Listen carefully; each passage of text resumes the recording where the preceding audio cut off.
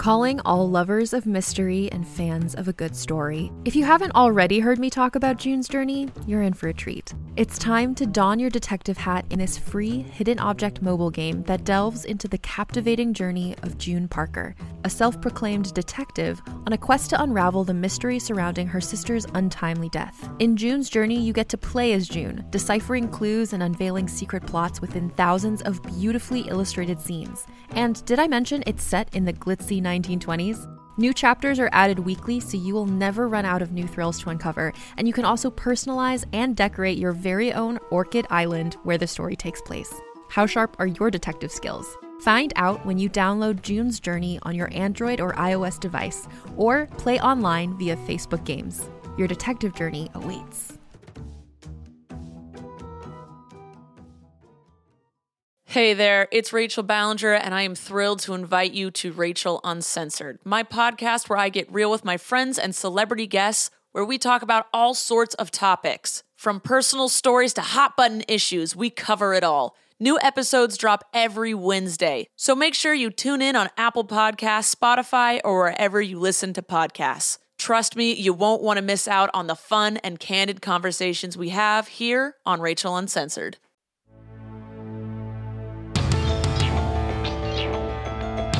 The Leviathan Chronicles. Season 3.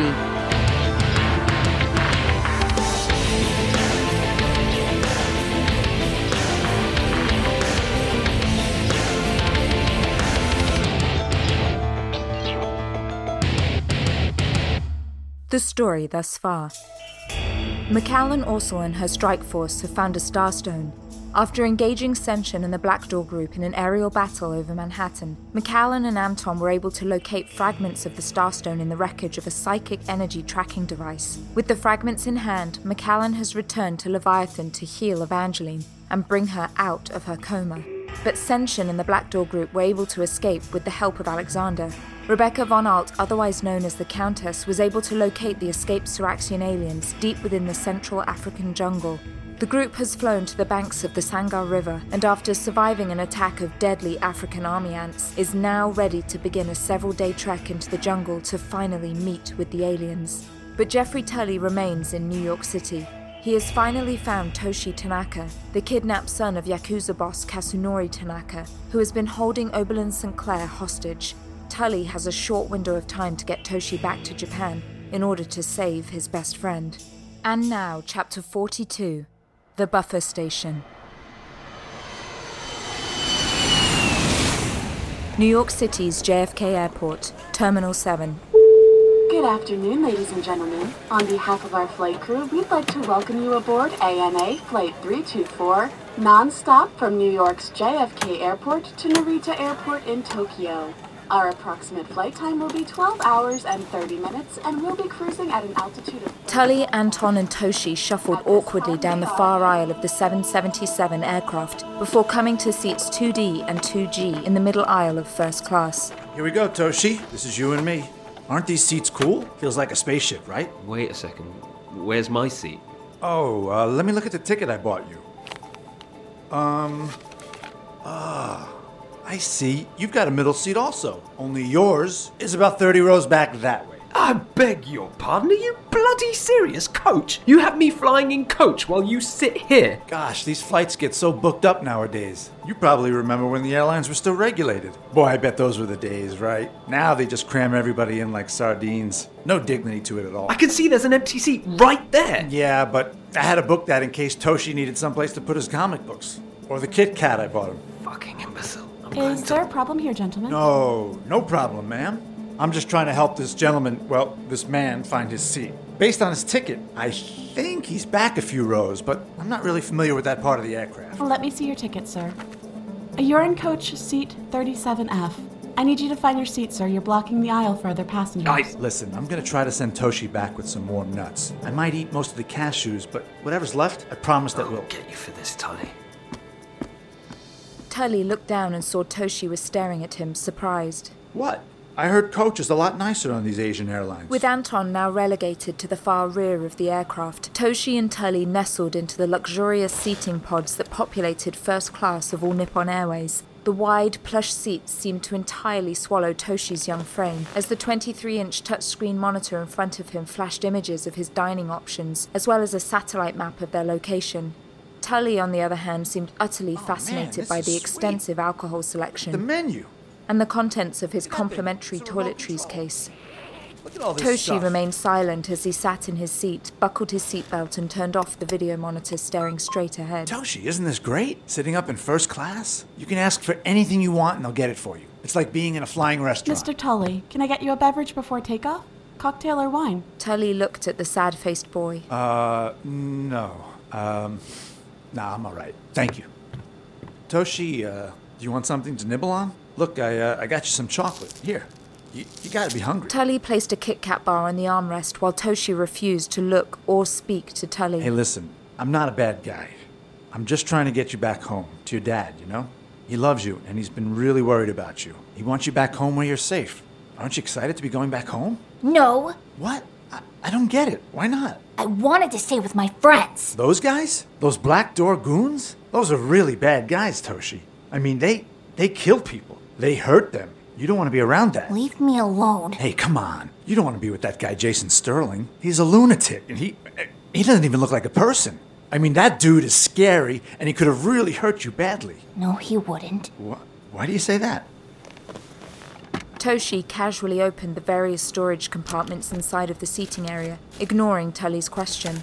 Finally, Tully placed his hand over Toshi's. Hey, Toshi, I said, why wouldn't Jason Sterling hurt you? Because he needed me. How did he need you? It looked like he needed a big boot shoved up his ass, but why would... Because it wasn't his fault. They're trying to control his mind.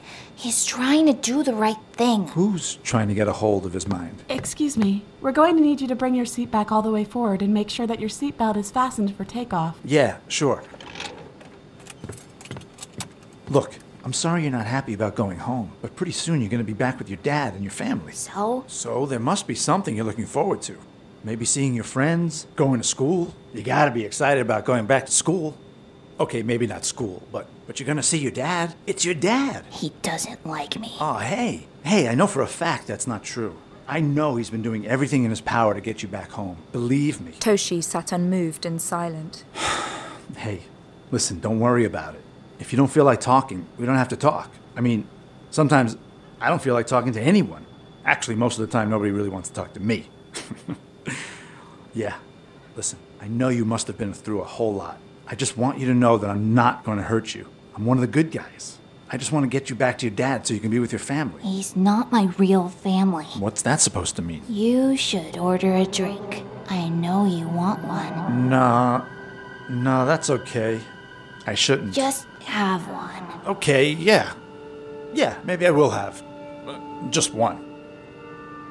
A few minutes later, Tully sipped on his Suntory Yamazaki whiskey. Wow. The sweet, cool smokiness felt good on his tongue, and he could feel a gentle wave of relaxation float through him after the first few sips. He thought back to New York, having just barely escaped from the Black Door Group and the onslaught of local and federal authorities. He didn't care anymore about being arrested or getting thrown into jail. He only cared about two things. One, getting Oberlin away from Kasunori Tanaka and the Yakuza. But the other thing he cared about, well, that was much less straightforward.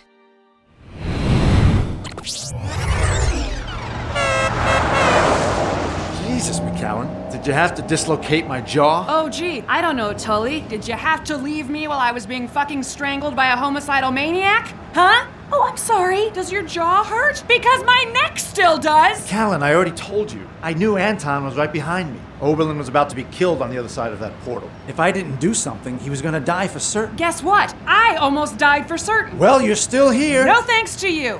Hey, I got the right of way here, buddy. Please watch the road, Tully. Tully's cramped taxicab swerved through the congested traffic on Manhattan's west side, narrowly missing a delivery truck exiting on 96th Street. Oh, I'm sorry. I didn't realize your life was so much more important than anyone else's. More important than Oberlin's, now that you're Little Miss Immortal.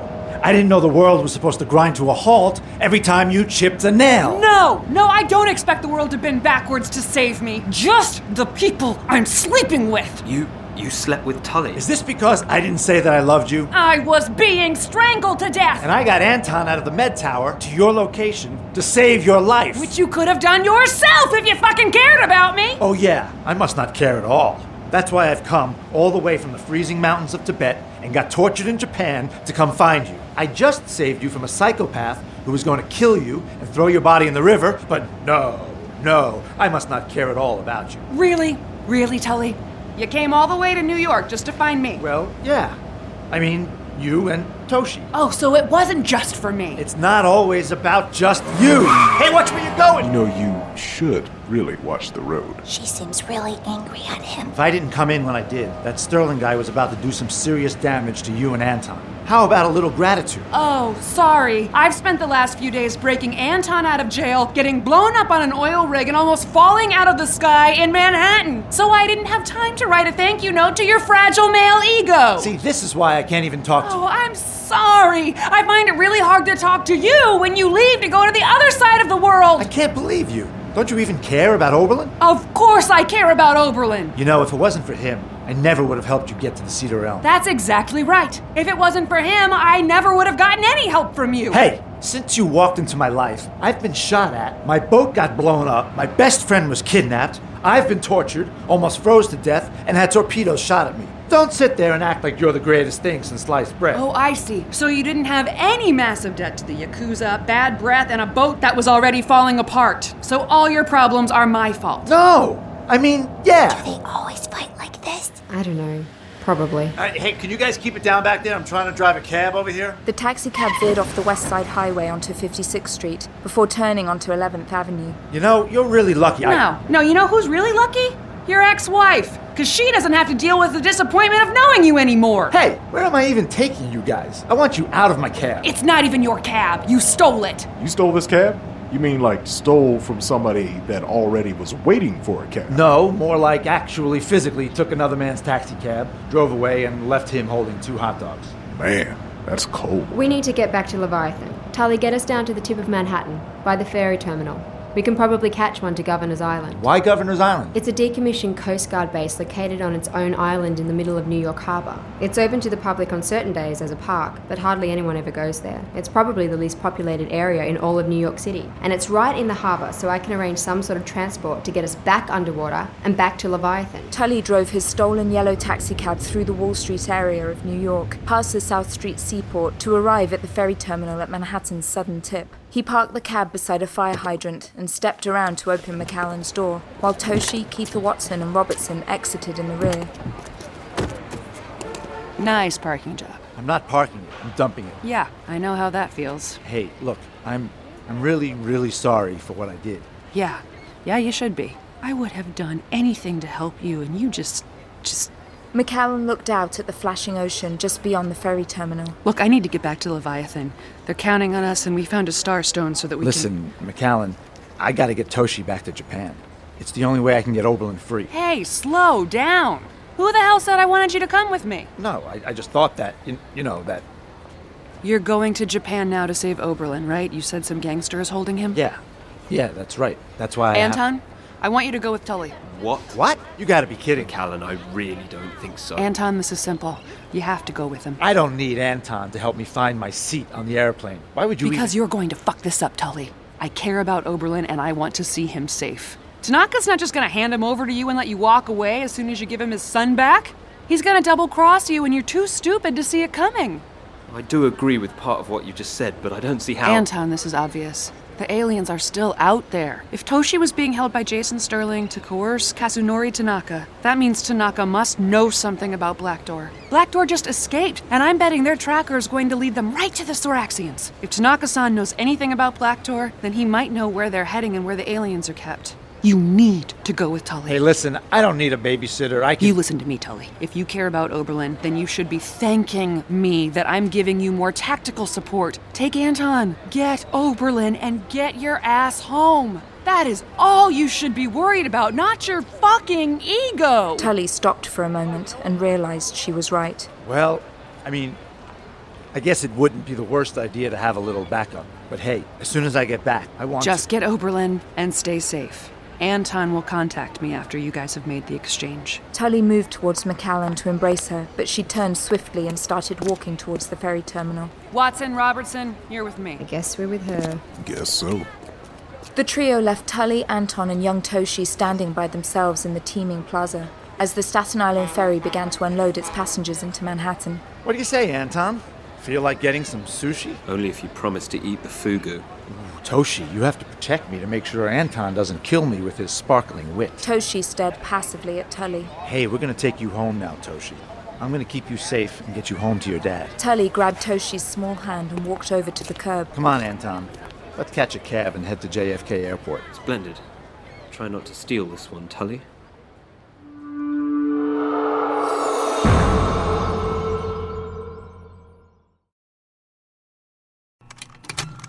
Contained herein are the heresies of Radolf Burntwine, erstwhile monk turned traveling medical investigator. Join me as I uncover the blasphemous truth of a plague-ridden world, that ours is not a loving God, and we are not its favored children. The heresies of Radolf Burntwine, coming January 2nd, wherever podcasts are available.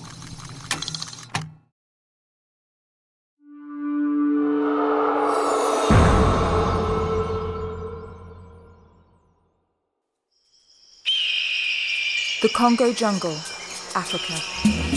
Senshin removed the lids on one of the heavy metal crates in their campsite. Most of the area was devastated by a sudden attack of African army ants the previous night that had left the group covered in painful bites and lacerations. All the group except one. When the hundreds of thousands of ants descended on the camp, Jason Sterling stood shirtless in the middle of the swarm and escaped without a single bite on his body. Here.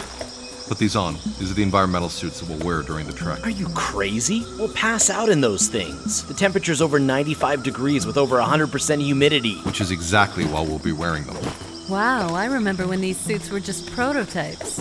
I don't trust your technology, Senshin. I don't really care what you think, Jason. Whit suspiciously laid out the silver suit on the ground and then started to put it on. The suit bore some resemblance to a standard hazmat suit in that it covered the wearer's entire body from head to toe, but the E-suits were far more structured and segmented. Containing a tight inner layer, the suits hugged the contours of the wearer's body and offered a snug fit similar to compression tights. These feel really tight, Senshin. And heavy, Jesus. Senshin reached back into the crate and removed 4 semi-translucent helmets that sealed hermetically at the neckline. Once the 4 of them had all donned the E-suits, Senshin showed them the activator switches located on the wrist pads. Press the green button to prime the suits. As soon as the buttons were depressed, each suit vibrated slightly around the frame of its wearer before expanding 2 inches off the inner layer of the suit that rested against the wearer's skin. Instantly, all the members of the team felt the refreshing breeze of chilled air beginning to circulate through their suits. My God, it feels amazing. I love the built-in air conditioning. Mine feels like there's fluid caught underneath. The outer inflated layer contains a membrane containing a non-Newtonian fluid that we coat our submersibles with in Leviathan. The more pressure is applied, the harder the surface becomes. Like body armor. Exactly, but when gradual pressure is applied, like walking, the fluid remains liquid and pliable. Try moving. Every member of the team was amazed at the effortless movement of the E-suits. They were surprised to feel completely insulated and isolated from the sweltering, prickly environment that surrounded them. The bad news is that we won't have much food for the next 3 days. The good news is that'll keep our packs light. Here, it's time to get moving. We've got a lot of ground to cover. And so the team walked forward, heading away from the silty riverbanks of the Sangar River toward a narrow single-track path leading southeast. As soon as the group got under the tree canopy, the environment around them darkened precipitously. Every possible shade of green and brown bloomed around them. Fern leaves the size of grown men blocked the narrow path and needed to be hacked down by the machete wielded by Senshin. Rebecca could feel the constant sensation of vegetation pushing up against her, but her E-suit kept her protected from the cutting thorns and sharp branches that inundated the overgrown pathway. After hiking for 3 hours, the E-suits were completely covered in moisture and green stains, but the helmets and the bodies of everyone in the team remained perfectly dry. How do you know we're heading in the right direction, Senshin? Rebecca, how do I know? Because you've got me, And I say we are. How could the aliens survive in this environment? There's natural predators everywhere. The aliens are still alive, I can assure you of that. But I think you already know that, don't you, Jason? Sterling trudged forward wordlessly, taking care to follow behind the path that had been established. Whenever the group stopped to rest, swarms of flies and stinging insects buzzed around the helmets of the group, but being removed from physical contact with the jungle meant that Whit didn't even notice the foot-long shiny black centipede that was crawling along the shoulder of his suit. Whit, you got a, What? What is it? Never mind. The group continued their slow march through the dense rainforest. Vines thicker than fire hoses were covered by thinner vines that seemed to stretch down to the ground, while others reached up to strangle the very trees they clung to. Still more hung sideways across the pathway, giving no sense of where they started or ended. The jungle seemed utterly endless in every direction, giving no quarter to move or breathe. It literally felt like the forest was pressing down on them, trying to swallow the team into its dense fabric. Soon the foliage grew so thick that no member of the team could see their feet or the ground beneath them anymore. They were swimming through an emerald ocean with leaves and foliage in every imaginable shape and size. Hours dragged by where the group might only hike a few hundred yards, and others where they could regain the path once more to improve their progress a mile at a time. After another 2 exhaustive hours, Senshin began to swing his machete slower, as the slight incline in the ground began to drain him of his strength. He tried to force his feet to move faster, but a sudden downpour soaked the ground, making traction become increasingly elusive. Jason, it's your turn. You take the lead. Jason nodded wordlessly and moved past Rebecca and Whit to stand in front of Senshin. Use the compass heading inside your heads-up display. We want to say heading southeast. I know where we're going. May I have the machete, please?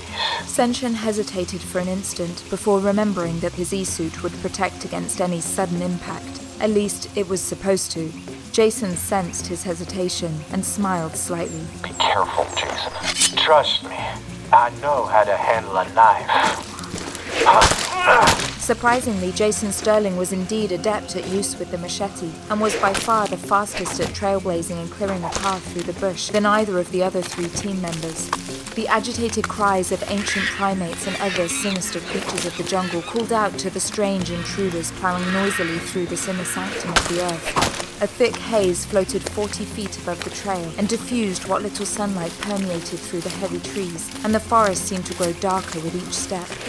The only variation in colour from the endless green and brown that engulfed them were the vibrant songbirds hidden high in the canopy and the brightly coloured tree frogs, toxic to the touch, that bounced harmlessly off the team's E-suits. The group marched for another 5 hours, hacking and scrambling without rest. The E-suits continually adjusted the interior temperature of the group to avoid overheating due to the exertion of their trek. So, what are your plans when you finally meet the aliens, Senshin? To thank them for your hundreds of years of gallivanting across the globe? Or apologize for the fact that your people's welcome wagon to other forms of life might leave something to be desired? I'm not going to say this again to you, Sterling. You keep equating me to Evangeline. I was never part of the decision to imprison the extraterrestrials. I'm a bit more curious to hear what you have to say, Jason. Going this deep into the jungle and allowing your body to become mutated seems terribly altruistic just to save some incarcerated strangers. Especially for a group that spent so much of its time trying to kill other people. You can paint yourself as innocent, Senshin, but we know now that your people have been secretly influencing world events for the last several centuries. That's a lot of power for a group of people nobody knows exists. That's quite a statement coming from door number 12. How many people know of your existence? What would they say if Black Door ever came to face the light of day? Oh, I think you should just... Jason Sterling suddenly dropped 10 feet lower and plunged into a deep pool of murky water within a concealed dark brown forest bog. He sank just below his chin line and flailed in the slick mud, trying to gain purchase. The water, get me out! Get me out! The group out! struggled to race forward, discovering that the ground had abruptly dropped off over a hidden ledge into a putrid, stretching body of water below. Jason, get me out! Jason! Jason, it's all right. The suit you're wearing is waterproof and designed to keep you dry. You're going to be okay. Press the right button on your wrist control. Jason, the right button. Jason Sterling thrashed frantically and continued to sink lower into the bog.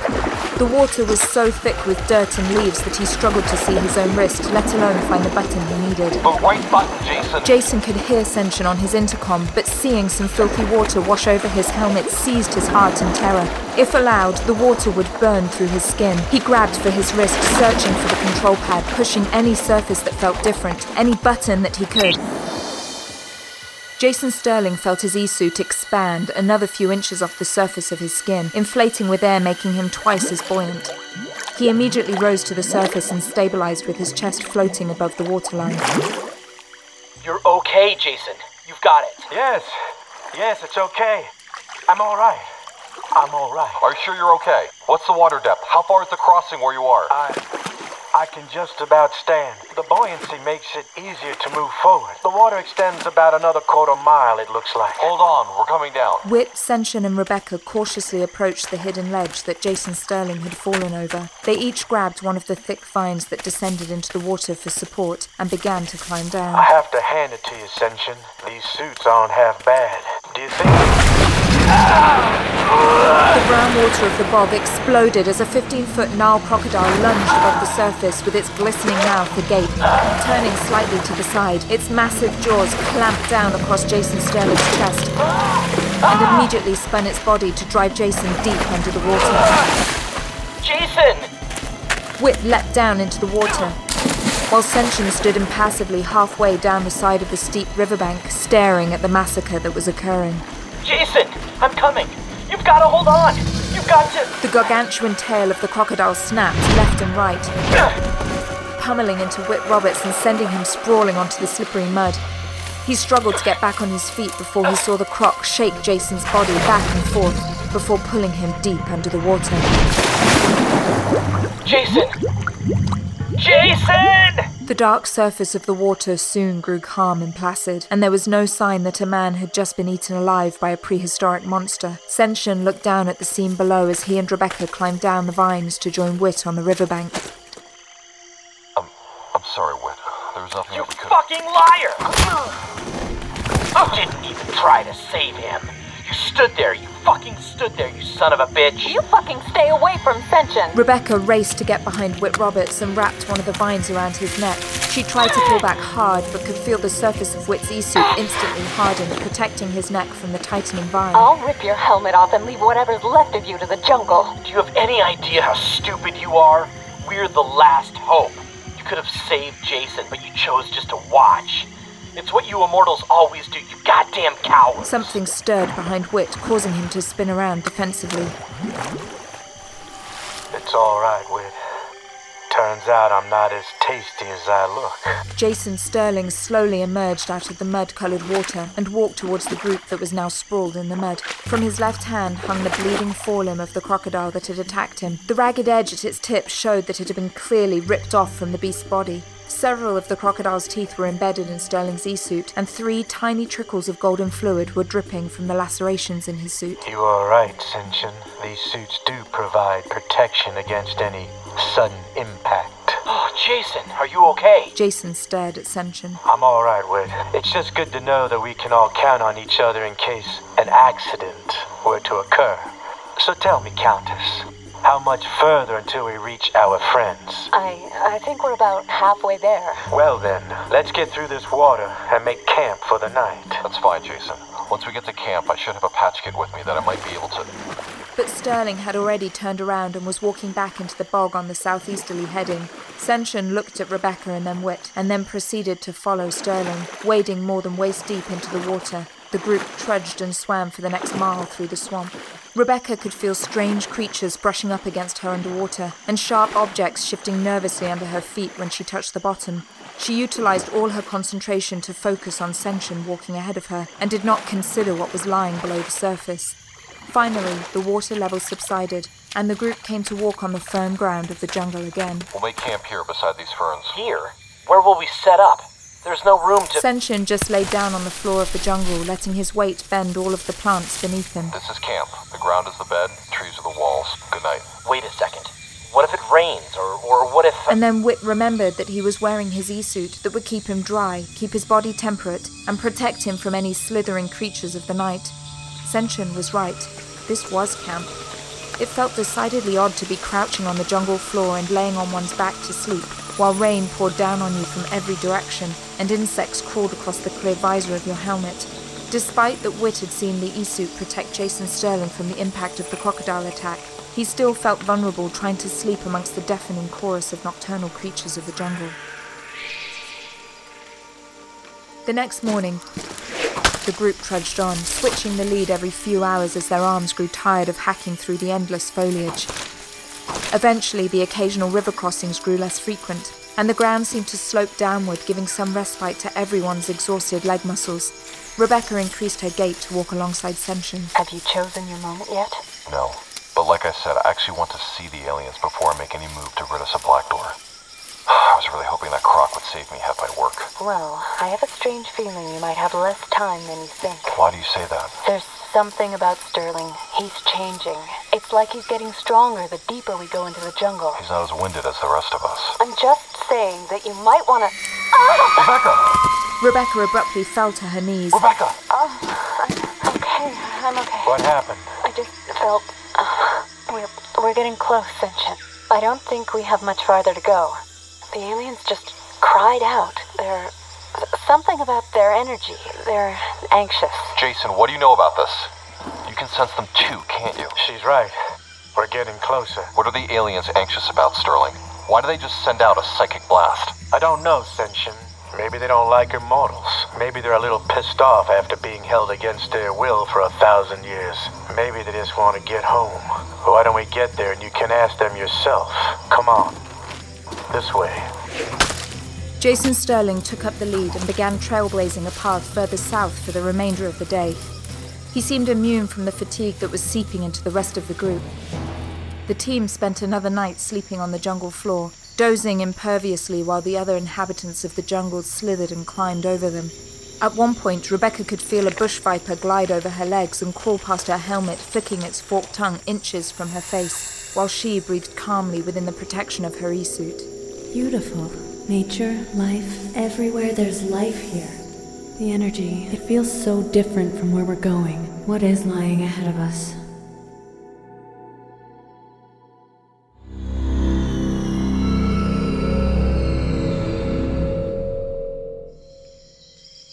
On the last morning, the team rose early at first light and began their final push south. Sterling seemed even more energetic than yesterday, and at one point Senshin found himself having trouble keeping up. By early afternoon, the humid, cloudy air of the jungle appeared to lighten, and the haze that permeated the forest in every direction dissipated slightly. As the group hiked further, they could see a clearing up ahead, and the sounds of the jungle creatures suddenly felt louder and more resonant. We're very close now. When the group reached the clearing, they looked down and realized that they were standing on the lip of a massive sinkhole. Stretching for a diameter of 200 meters before them was a titanic circular hole in the jungle floor. Caused by the ceiling collapse of a colossal underground cave, the sinkhole descended approximately 300 meters down along steep limestone and shale cliffs. My God! Shit. While the sinkhole was amazingly impressive from a geological perspective, it was not remotely as astonishing as the 100-meter-high stone temple that sat at its bottom. The tall, squat temple was constructed in a style reminiscent of Dravidian architecture, similar to Angkor Wat in Cambodia, with its soaring Jagati spirals and heavy stone pillars. The structure was largely overgrown by moss, vines, and trees, making it almost blend in perfectly with the surrounding jungle. A narrow, steep path was visible winding around the perimeter, with tight switchbacks leading down to the sinkhole floor. How in the goddess' name are we ever going to get down into that? More importantly, how the hell are we ever going to get out of it? While Rebecca and Senshin gazed open-mouthed at the hidden temple nestled in the sunken belly of the Congo, Whit Roberts moved aside quietly to stand closer to Jason Sterling. What the hell is this place? Can you sense the aliens here, Jason? Most certainly. They're here, Whit, and our plan is finally going to begin. We've made it to our visitors. This is where the aliens are. This is the buffer station.